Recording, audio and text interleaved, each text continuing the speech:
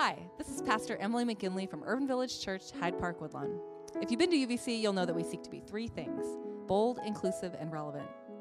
We know that there are countless folks across the country and out there in podcast land like yourself, seeking a message that will bring insight, hope, encouragement, and joy as we do this thing called faith. Please consider making a financial gift to help us with this work of inspiring, equipping, and sending out agents of gospel life and inclusive love. Just go to www.urbanvillagechurch.org/give. Thanks for listening, and God bless. Our passage for today comes from Psalm 51. Listen for what God is saying to you. A psalm of David when the prophet Nathan came to him just after he had been with Bathsheba.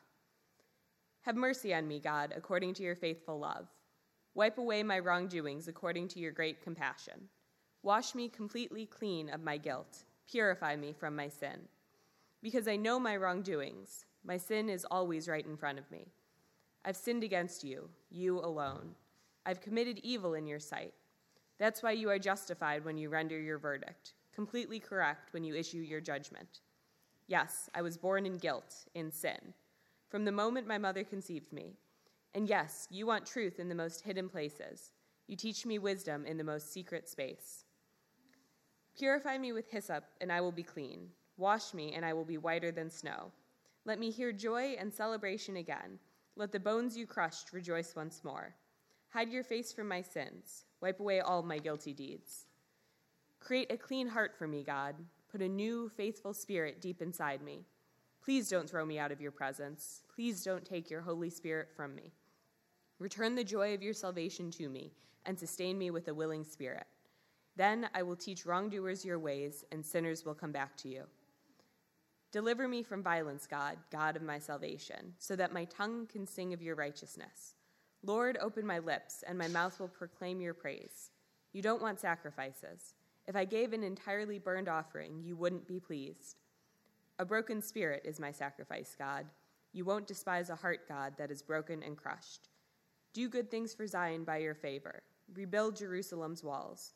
Then you will again want sacrifices of righteousness, entirely burned offerings and complete offerings. Then bulls will again be sacrificed on your altar. May God add a blessing to the understanding and living out of this scripture. Please join me in a word of prayer. God, we thank you for the gift of this morning that we can come together in worship and seeking greater, deeper understanding of truth in this world as you guide us and help us to both make sense of those things, but also sit in the mystery of them when sense is not enough to help us understand who and how you are. Ready our hearts, open our minds, make vulnerable our spirits to receive what it is that you have to say to us today. In Jesus' name we pray. Amen. So earlier this week, I headed to the dentist for an annual checkup, and almost as if my mouth had access to my Google Calendar, one of my molars started to feel sort of throbby in my mouth. And that throb felt like it was going to cost me, and I wasn't sure if I was ready to hear that number. Briefly, I thought about delaying my appointment, but being the grown person I am, I marched grimly toward that plastic-covered reclining chair. And while that's not really what we're here to talk about today, the reason why I'm sharing this, beyond the special offering we'll be taking later, is that there is a term for what was going on within me, even as small as it was, psychologically speaking: information avoidance. Information avoidance is when we take action to avoid certain information that might leave us feeling some kind of way, as the people put it. It could be information about how many calories are in this slice of cake, or how much damage to your bank account your recent vacation did, or it could be about putting off your dentist appointment because that toothache that's sneaking up feels like it might be awfully expensive. But these are all just hypotheticals.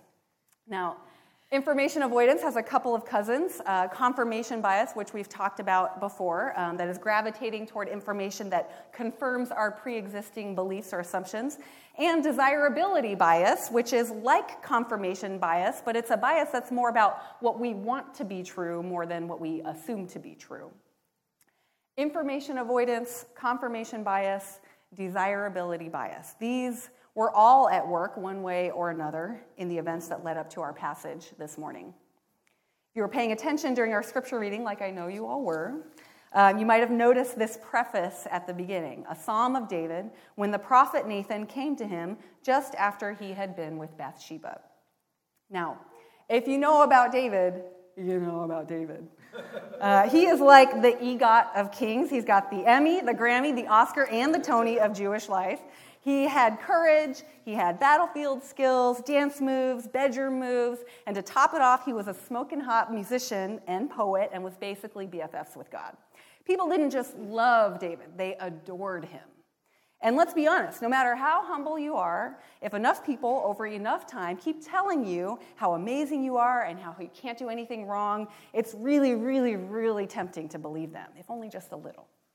And if you believe them just a little more every day, it gets more and more difficult to separate adoration and praise from reason and reality.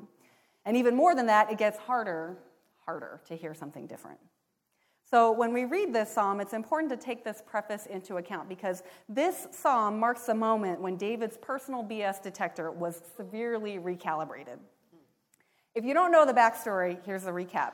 David sees this beautiful woman named Bathsheba bathing on her rooftop and decides he wants in on that action. He finds out that she's the wife of one of his best soldiers and commanders, Uriah, but he decides he just can't hold back. So he invites her to his place for a nice glass of Manischewitz wine and proceeds to tap that. And she goes home, and in a few weeks, she realizes that she's pregnant. She tells David, and David says, "Girl, I got you." He calls Uriah from the battlefield for a conjugal visit, but Uriah doesn't want conjugations while his soldiers are still fighting. So the plan is a bust. He moves on to plan B, B for bloody, wherein David sends Uriah to the front lines to basically die. And at this point, I'm sure that David is feeling a little dirty, but he's in too deep, right? He waits for the appropriate time for Bathsheba to mourn, and then he marries her and brings her into his household to hang with his other wives. And it's not the way he would have liked to wrap things up, but he can finally put it behind him and pretend that it never happened until Nathan shows up. Now, Nathan was a prophet in the time of David's reign. His job was to help David realize God's work through his leadership. And Nathan first shows up in Scripture a few chapters before when David goes to him and says he wants to build a temple for God to dwell in. And Nathan comes back with these words from God that basically say, "That's cool and all, but I have a different plan for you. I'm going to make your name great, and through you, I'm going to create a safe place for my people to live and flourish. That's my plan for you." Now, God has held up God's end of the bargain, but David has failed miserably. Not just that he has failed morally or even faithfully, which is something that the story is careful to point out in multiple ways. He stays back from battle, even though the story opens by saying it was the season for kings to be out in battle. Instead, David sends a representative to do his work for him. He sleeps with Bathsheba, and by doing so, David violates purity laws around a woman's monthly cycle. And so these are clues to the reader that David has really slipped spiritually. But it's not just that. David has completely violated the unique and critical purpose for which God had set him toward. He has utterly failed to provide a safe and stable place for God's people to flourish. He abuses his power to call a married woman into his home for a presumably non-consensual adulterous act. He sends Uriah back to battle with a letter dictating his own death sentence. And he denies others the opportunity to properly mourn Uriah, someone who was well-regarded and well-loved. And it's all of this, but I think especially these last 3 points that has Nathan pulling out his earrings and coming for David with all of his prophetic fire and might. Because while it's one thing for David to cop out on his spiritual practices, it's a whole other thing for him to take his God-given authority and use it not just for his benefit, but to disrupt, dismantle, and destroy the very people whose lives he has been charged to help flourish. And so Nathan reads David up and down with the fullness of someone whose pension plan was completely vested in Enron, Uber, and the state of Illinois. He has nothing left to lose and everything to give. And give it to David he did. Nathan's inventory of David's spiritual bankruptcy is so thorough that David has nothing left of pretense, illusions, or defenses to offer. He's been confronted with himself, and he knows that the tabulation is correct. For many people, it would be enough to send them into complete self-destruction. But for David, though, his response is this song. Psalm 51 is how we know that there is some small shred or sliver of faith left in David, because instead of self-harm or self-destruction, David turns to God. It's a confession to God, not really or specific or about the Bathsheba-Uriah situation, but to who he had allowed himself to become. It's a confession of the forces that are deeply at work within him and around him that allowed him to stay in this place of information avoidance for so long. It was an acknowledgement that he had allowed himself to be wooed by the spiritually toxic twin lures of confirmation and desirability bias. He's determined to name himself and all of those things that are at work within him. So he employs 3 of the 4 available Hebrew words that exist for sin right off the bat: iniquity, transgressions, and evil. Wash me from my iniquity.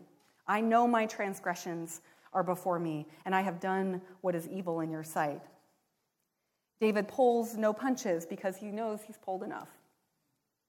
He's as clear-eyed about himself as he can manage to be. But if I stopped there, his confession would be incomplete. Because confession is about more than who I am. It's also about who God is. So then right there, before this 3-word self-assessment, David begins with 3 other words that he knows reflect God's character: mercy, faithful love, and compassion.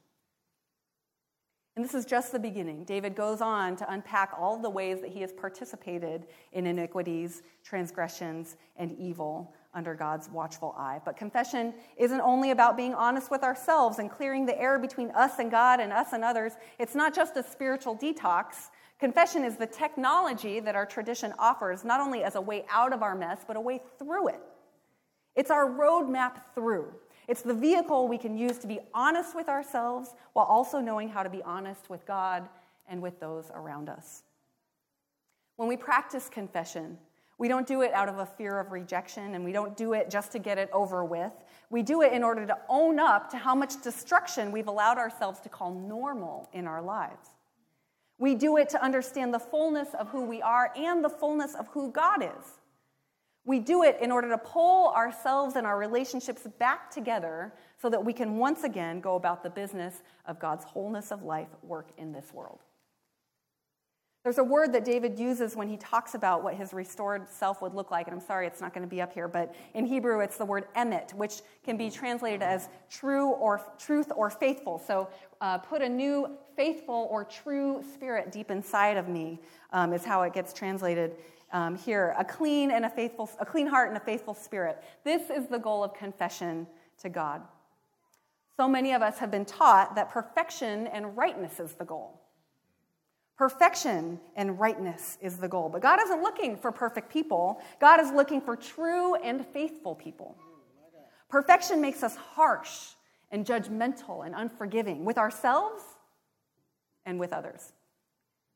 Faithfulness, though, a spirit of truth, is tenacious and generous and committed to God's project of seeing the world flourish. This is what God created David for. And this is what God created each one of us for, to help the world flourish. That includes ourselves and everyone around us and all of creation. David had completely lost sight of this. He stopped flourishing, and as he withered away spiritually, the people he was charged to care for stopped flourishing too. How have you lost sight of your purpose to flourish in every way? To help others and all of creation flourish? How have you lost sight of these things? What information might you be avoiding? What biases are clouding your vision and judgment? When he woke up and realized what he had done, there wasn't much David could do to change his past, but there was plenty he could do to change his future. It started with harsh truth, an honest inventory, and a confession. Thank God for Nathan in his life. And thank God for God's mercy, faithful love, and compassion. That those things together could create a way for David to get through it all. Who are the Nathans in your life? Who are the people who will love you enough to tell you the truth about yourself? Who are the people that you trust enough to receive that truth from? Now, if you don't have someone or someone's in your life like that, people who remind you what you're for, people who will hold you to it and love you through it, if you don't have people like that in your life, well, you've come to the right place. A community that is committed to help each other and the world we live in flourish. This is who we strive to be. We don't do it perfectly. We don't do it consistently, but we do strive toward it. This is what we seek to do at UVC. We do this in small groups and intentional relationships, and even in worship and service, in study and in fellowship. Confession is about confronting ourselves, but it's also about writing a relationship with ourselves and with others and with God. It's about moving closer to God and God's purposes. If it were anyone else, we would have good reason to feel anxious and afraid and reluctant to confess. But with God, we don't need to feel those things. What we need is grief at a fractured relationship and deep sincerity toward repairing it, vulnerability and honesty. And we can do this because God is merciful. We can do this because God won't rub our faces in it and say, I told you so. We can do this because God is faithfully loving and because God is compassionate, because God is for us in our total health and wholeness, because God is for us and wants to partner with us in rebuilding and building a world where wholeness of life for all isn't just possible, but an actual reality, lived out with our daily lives and in every space where we find ourselves. Let us pray. God, we give you thanks for the technology of confession, that you provide us a way out of the messes that we make in our lives, as big or as small as they may be. We thank you, God, that you provide us a way forward when it feels like we have come to the end of ourselves. And we thank you for people like Nathan.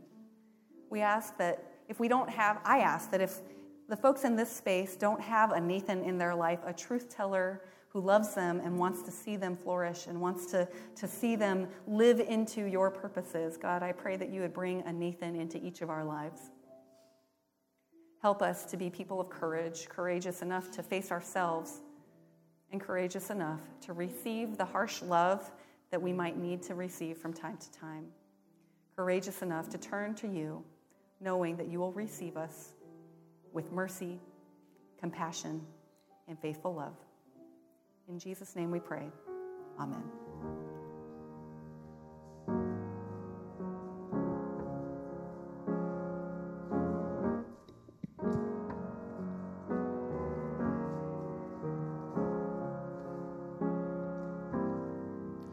I strayed away from you, Lord. I stayed away so long. Friends have turned their backs on me. Now I'm standing here so all alone. But you told me to come home. You forgave me and you really showed me that you loved me. You showed me that, oh, you love me. I left you for no reason. I thought I had control. Satan had his way with me, and now I don't know where to go. But you told me to come home. You forgave me, and you really showed me that you love me. You show me that, oh, you love me. You've been so good to me, so good to me. With outstretched arms, you save me, and I praise you. I adore you. You care it for me. You really show me that you love me. You show me that, oh, you love me. You show me that, oh, you love me.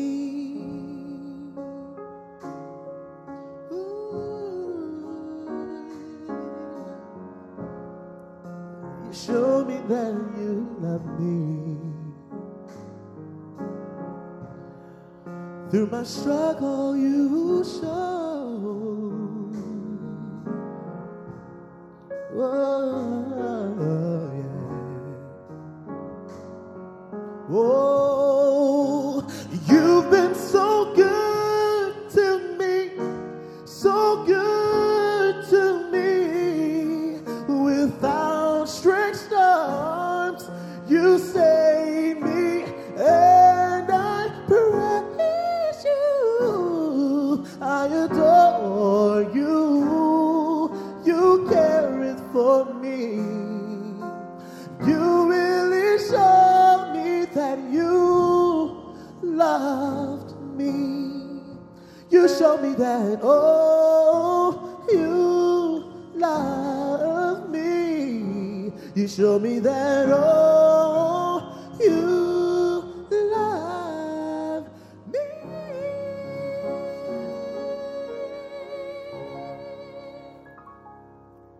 Let's pray.